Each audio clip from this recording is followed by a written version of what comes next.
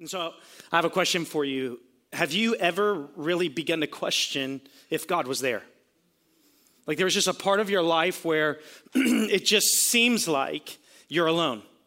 Like you're facing circumstances, you're in chaos, and you kind of just look up to heaven and you're like, are you even there? Like, am I just talking to the ceiling and the wall, or are you here? And if you're here, do you care about what's happening?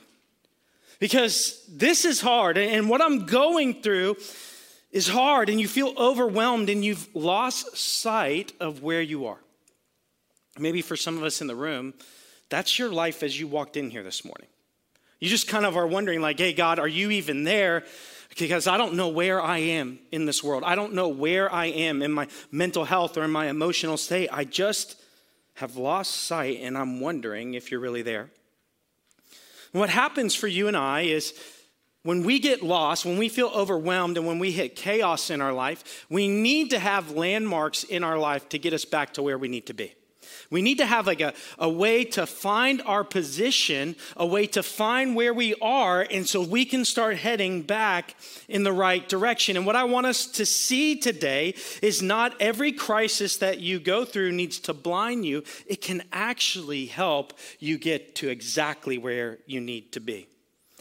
So a couple years ago, we were in Berlin. I had this really great opportunity to lead teams all over the world, and I was leading a team of students to Berlin. We were doing a Reformation tour where we were following the beginnings of the Protestant Reformation. And so we were in Berlin, and if you've ever been to Berlin, there's this really huge tower in this city called part of the city called Alexanderplatz. Can you pull up that picture real quick? That is the tower. Now, if you look at that picture, just to the left, there's hotels, there's apartments and shopping, but that's a 5-story building, 6-story building just next to it.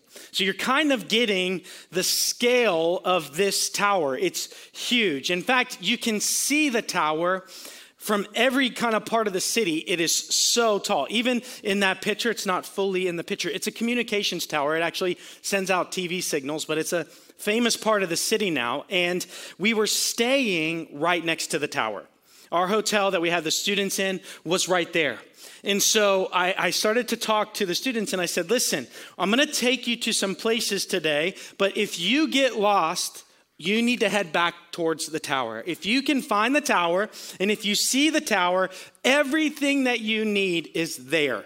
Everything that if you're lost, I'm going back to the tower. We'll find you, and we'll meet up there. And so I have a little like Google Earth. We're going to go on a little journey today. Go ahead and play the video. So this is the Brandenburg Gate, probably one of the most famous sites, but let's go on a tour. So if you look right here, that's actually the U.S. Embassy. If you see that American flag, that's where our embassy is. And then as you continue on, you're kind of like turning around. These are all government buildings for Germany, and this is what's going on. But if you look, everyone see that crane? If you look just south of the crane where the mouse is moving over right now, that is the tower. We're probably 5 miles away from the tower at that point, and it's very easily visible. And so what I did is when we got to the Brandenburg Gate, we kind of stood exactly where this video was taken, and I turned everyone around and I said, remember, I talked to you guys about the tower. If you get lost today, you need to head back to the tower. Everyone look in that direction. That's where we're headed if we get lost. And we're making our way back there today. Well, where we find ourselves in the Bible, we're continuing in the book of Exodus, where Israel, they're in some chaos. Israel always seems to be in chaos, okay? Like if we're honest, like they're always having a hard time. They have very short memories, and they seem to freak out a lot. Maybe that's like you in this life. Well, where we are in the story is Israel has now made it out of Egypt. They've crossed the Red Sea. They've been walking for a couple of weeks, and they're going to end up in this area called Rephidim. That word literally means rest. So God is leading Israel to this place of rest. But where we open the story up in Exodus chapter 17, we're going to see some things happen and a little bit of chaos ensue in the life of Israel. Exodus 17, verse 1. The whole Israelite community set out from the desert of sin.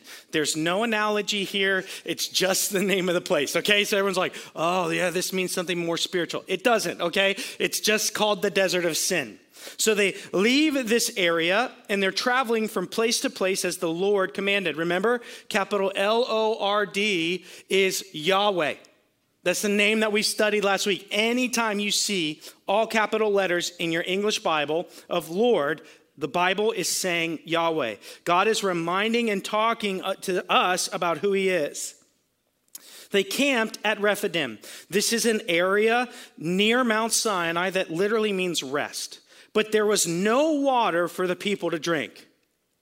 So they quarreled with Moses and said, give us water to drink. They kind of like, sometimes it's great to be the leader and sometimes it's not so great to be the leader. And so everyone starts arguing, and everyone who has a problem, like, I'm thirsty, like, Moses, can you do something? Moses is like, I can't do something, okay? God led us to this place. We're going to need to have some faith here. I can't make water appear. And so they start quarreling, and Moses replied, why do you quarrel with me? And then he says this, why do you put the Lord to test? But the people were thirsty for water there, and they grumbled against Moses, and they said, why did you bring us up out of Egypt to make us and our children and our livestock die of thirst? Dramatic? Come on, man. Why would you even show up here? I mean, at least we had water in Egypt. Like, why would you lead us out of here, Moses? Like, come on, man. We're going to die. We're thirsty. Moses has an answer. Then Moses cried out to the Lord, and he asked the question we'd all be asking, what am I to do with these people? They are almost ready to stone me. They're thirsty. They're hangry, right? Like, they're upset. But I need you to understand something. In the story of where we are in the Bible, it's been about 3 weeks since Israel parted through the Red Sea. Like, 3 weeks. Can I just tell you some things that happened during those 3 weeks that would go, man, you guys really do have some short-term memory problems. In the past 3 weeks, this is what Israel has seen. They've been freed. They just saw the 10 plagues. They just saw God work in a miraculous way. I had a hair on me, right? Then a sea is split. God feeds them from heaven and rains down manna and quail. It's the first Instacart. Okay, it's the first time, God orders the groceries and they're delivered in the morning. And every morning they wake up and everything that they need is outside their door. Not only that, God made water in a place where there was not good water. They got to one place where they were camping, and the Bible says that the water tasted bitter. There's probably sulfur or something in the water, and God tells Moses, hey, look, throw this piece of wood in the water, and the water will be drinkable. This was in the last 3 weeks. Not only that, God guides them by night as a pillar of fire, the eternal nightlight, right? Like, you're not going to get lost here. There's a pillar of fire coming down. And so you don't get lost during the day. There's a cloud of his presence going before you. This is in the past 3 weeks. So I'm going to ask them, and I'm going to ask of us the same question. And the question is this: do you trust that God has you? In this room right now, do you trust that God has you? A lot of us believe if we just saw all of these miracles of God and we saw all of these things that we would not face any more crisis. But if we're anything like Israel, and let me tell you we are, it doesn't matter how many miracles are in the past. A lot of us have short-term memory problems. You know what's crazy about this is Israel is in this place, and it's not even like you can blame short-term memory loss, because this morning, on this day where there is no water, it rained manna and quail from heaven that morning. That morning, they walked outside of their tents and there was bread. We don't know what manna was. It's described as bread. Bread on the ground, waiting for them to pick it up when they woke up this morning. But all of a sudden, they lose sight of, where's God? Moses, did you bring us out of Egypt so we could die thirsty? This doesn't seem like a very restful place. But God always provides in the restful place. God always brings provision in the restful place. God is going to show Israel that they need to rest in him and his provision. And so let me ask you in here, do you have a short-term memory crisis in your faith? I mean, you woke up this morning. There was breath and air in the world. And you took a breath and your lungs work and your heart work and your brain work.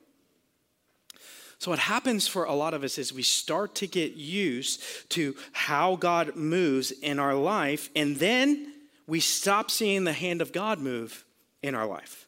And so what happens in the story is in verse 5, the Bible opens up about what God is going to do. Now, I want you to remember something. One of the issues that they faced in these past 3 weeks is one place that they did go had bad water. So they've dealt with water crisis before. Right? Anybody in here in the same crisis all the time? Maybe there's a word for you. Are you forgetting the lessons of the past? Look at what the Bible says. Exodus 17, verse 5, the Lord answered Moses, go out in front of the people. This means like, go be my representative out in front of the people. Take with you some of the elders of Israel and take in your hand the staff. Everyone say the staff. This staff is super important in the Bible and in this story. What this staff represents, it's not just a stick. It's called the rod of God or the staff of God all of the time. This same staff is the one that showed up for Moses at the burning bush. If you're familiar with the story, Moses is kind of freaking out and says, like, who should I say sent me? We talked about this. God says, Yahweh. Moses is still freaked out, and God says, here, see that staff? Throw it on the ground, and the staff turns to a snake, and then God says, pick it up again. And he picks it up, and the staff is made into a stick again. Then Moses uses that staff to hit the Nile and it turns to blood. He uses that staff and raises it up at the Red Sea and the sea splits. This is no ordinary staff because what it does is it represents the power and the presence of God. And anytime Moses held up the staff, it represented for them. That's God's power. That's God's presence. And he is with us. So he says, take the same staff with which you struck the Nile and go. I will stand there before you by the rock of Horeb. If anybody remembers last week, we talked about Horeb. Another name for that is Sinai. If you remember, we talked about the fact that some of us have been living in a wilderness season in our life. And God promises Moses what? Go to Egypt, go get the Israelites, and you will come back to this mountain, and we will worship in the midst of your wilderness. That's exactly what's happening in the story. What God promised Moses in Exodus 3 is coming to fulfillment because God brought Israel back to the place of Moses' wilderness. But Moses knew how to lead in that wilderness because he spent time there. Moses knew what was going to need to happen in the midst of that wilderness and the provision that he saw. And so I think for Moses, there isn't a crisis. He's just being obedient. So he says this, strike the rock and water will come out of it for the people to drink. So Moses did this in the sight of the elders of Israel so that no one could question what happened. There's witnesses. And he called the place Massah and Meribah because the Israelites quarreled and because they tested the Lord saying, is the Lord among us or not? Here's another translation. Are you even there? Israel got into crisis, a crisis that they had already experienced. And their question is, are you even here? They had a short-term faith crisis, and for a lot of us, we do. But here's what we see. Same problem, same provision. Same problem, water, same provision. I wonder if Israel has gotten used to the provision of God. I mean, it just rained manna in the morning. There's quail and manna in the morning, and all of a sudden, that's not incredible anymore. I don't know about you, but like if I woke up and there was free groceries on my door every day, That's pretty incredible, especially now. I went and bought milk the other day. I was like, how much is this? I was like, you guys got like a credit application? This is crazy. And so I get to this place, and they get to this place where all of a sudden, they forget about the provision of God, and they forget about the lesson of the past. God brought us water before. No one in the story, at least that we know of, goes, guys, remember 2 weeks ago? That nasty, bitter water? And Moses threw a stick in it, and now it's good? Why are we freaking out, guys? Why are you freaking out, guys? What problem are we facing in our life right now that we cannot believe in the power and the presence of God? Remember, the staff went with Moses. What did that represent? God is with us.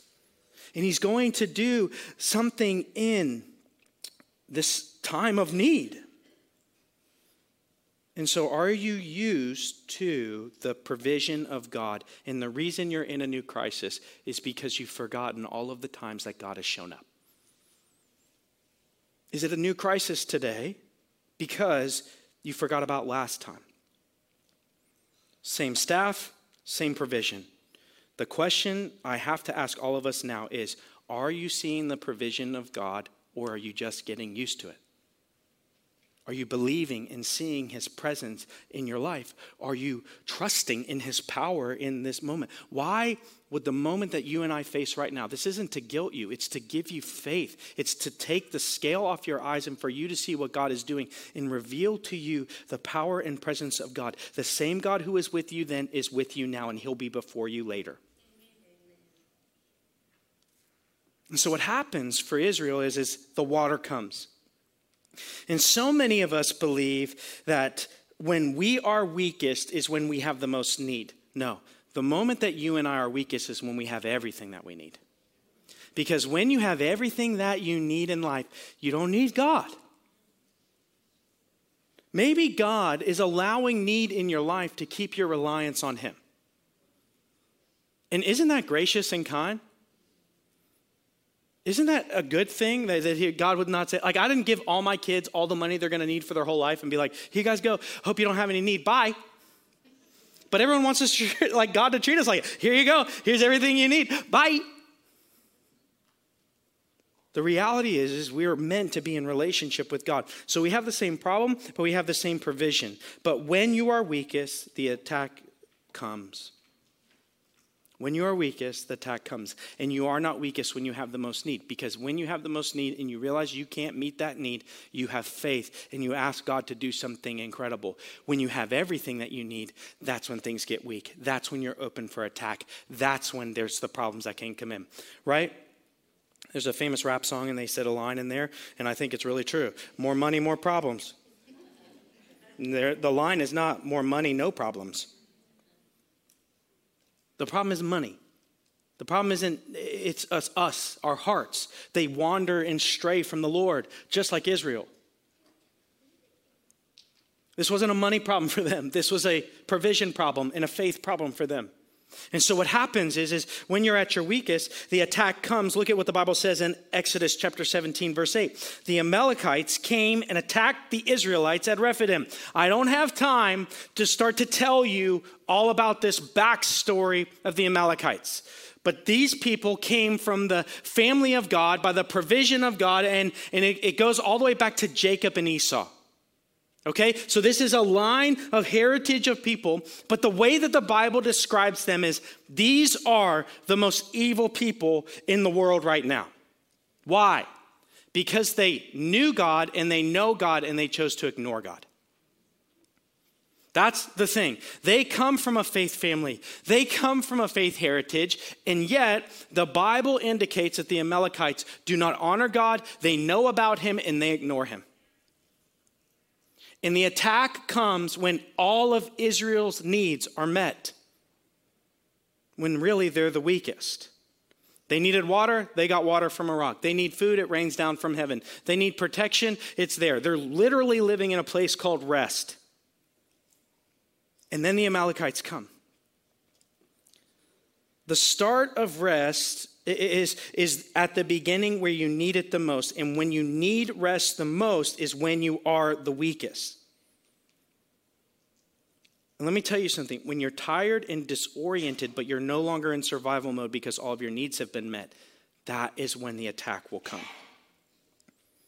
And so what happens in the story is this is the very first time that God is going to reveal to Israel that there's another need that you have that I am going to provide.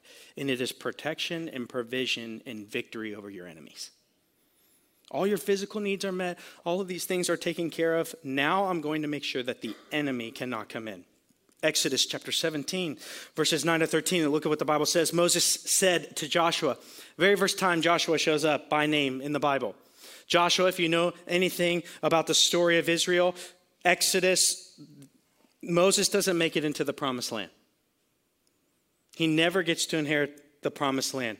But Joshua will be the one in charge taking the people to the promised land. So we're introduced to Joshua for the very first time here in the story. And he says this to Joshua, choose some of our men and go out to fight the Amalekites.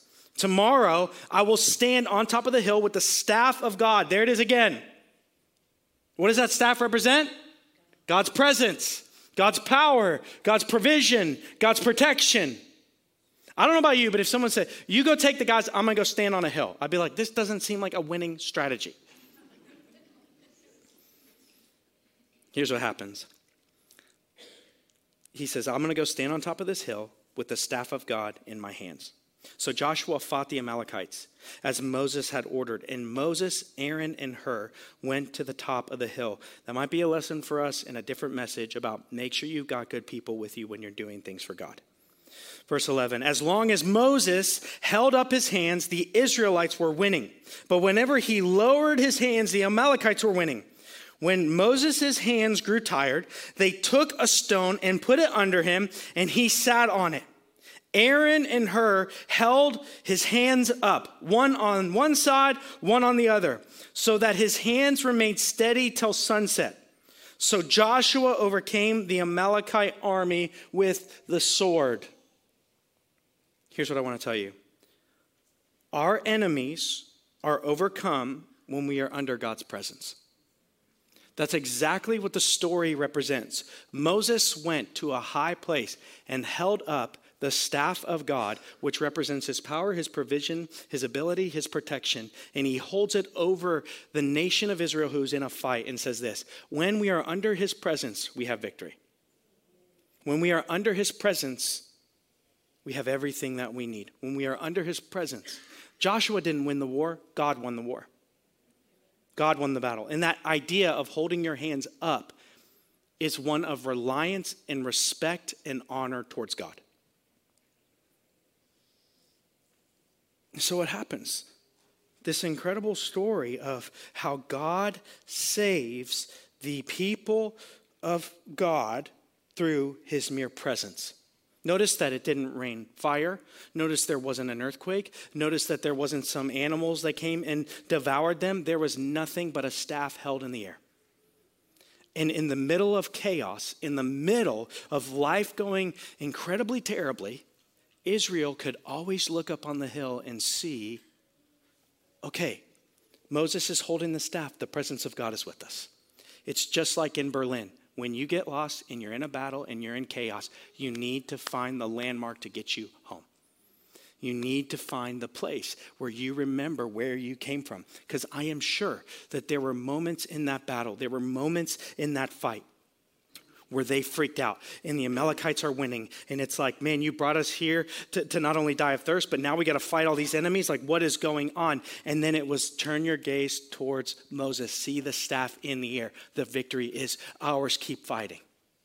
Keep going. You're in his presence and you're in his power. And so now we are introduced to a brand new name of God in the Bible. This incredible victory is won. And the Bible says this. Then the Lord God said to Moses, write this on a scroll. This is really interesting. First time, there's a lot of firsts in this passage, that God tells them to write something down. Why would we write something down? Because you can always go back to it, can't you? Anybody in here started to forget the provision of the past because you didn't write it down? It might be a reminder that the reason you journal isn't just to get your feelings out, it's to tame your feelings later. Write it down. He says to Moses, write it down. I think Moses just dictated it and someone else wrote it down, but write this down on a scroll as something to be remembered in what? And make sure Joshua hears it. Why would Joshua need to hear it? Who's going to go fight all of the enemies in the promised land? Joshua. Joshua is going to fight all of these new enemies in the future. And so God tells Moses, hey, make sure Joshua hears this, because this is going to have to be the rod and the staff of God in the presence of God. And Joshua's going to need to remember when he faces these big enemies like giants in the land, what? He needs the presence of the Lord. And we see in the books to come that Joshua doesn't always fight in the presence of the Lord, and he does whatever he wants sometimes, and it doesn't go well. So remember that not only what we did here, what God did here is not just for Moses, it's for you too, Joshua. He says this, because I will completely blot out the name of Amalek from under heaven. What does God mean there? He means, look, the greatest enemies of me, those who know me but ignore me, they're going to be dealt with eventually. And they're your greatest enemy, and we're going to deal with them. Moses built an altar and called it, here's the name of God, the Lord is my banner, Jehovah Nissi.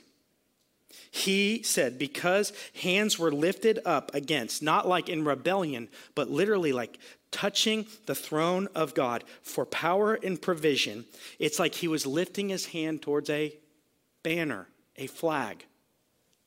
It shows my reliance on you, my need for you. The Lord will be at war against the Amalekites from generation to generation. What does that mean? Those who are at war against the people of God, God is at war against them. The things that are at war against you in your life, God is at war against them. The question that we all have is, are you standing under the banner of something else, or are you standing under the banner of God, Jehovah Nissi? This is what this means. Jehovah Nissi is the one who's lifted up on high like the staff of God or like the Berlin Tower, and you look at it and then you know where you are. You look at it, and under that, I told you, if you guys get lost, go back here, because everything that you need, your protection, your provision, everything that you need is under that tower. That's exactly what the Bible is saying to you and I here. Jehovah Nissi, are you standing under the banner of the Lord? Because under the banner of the Lord, which represents his presence, his power, his protection, everything about who he is stands under that. So Moses goes, we shouldn't be in crisis anymore because the banner of the Lord is always before us. We only need to look upon it. We only need to find it. We only need to rest under it.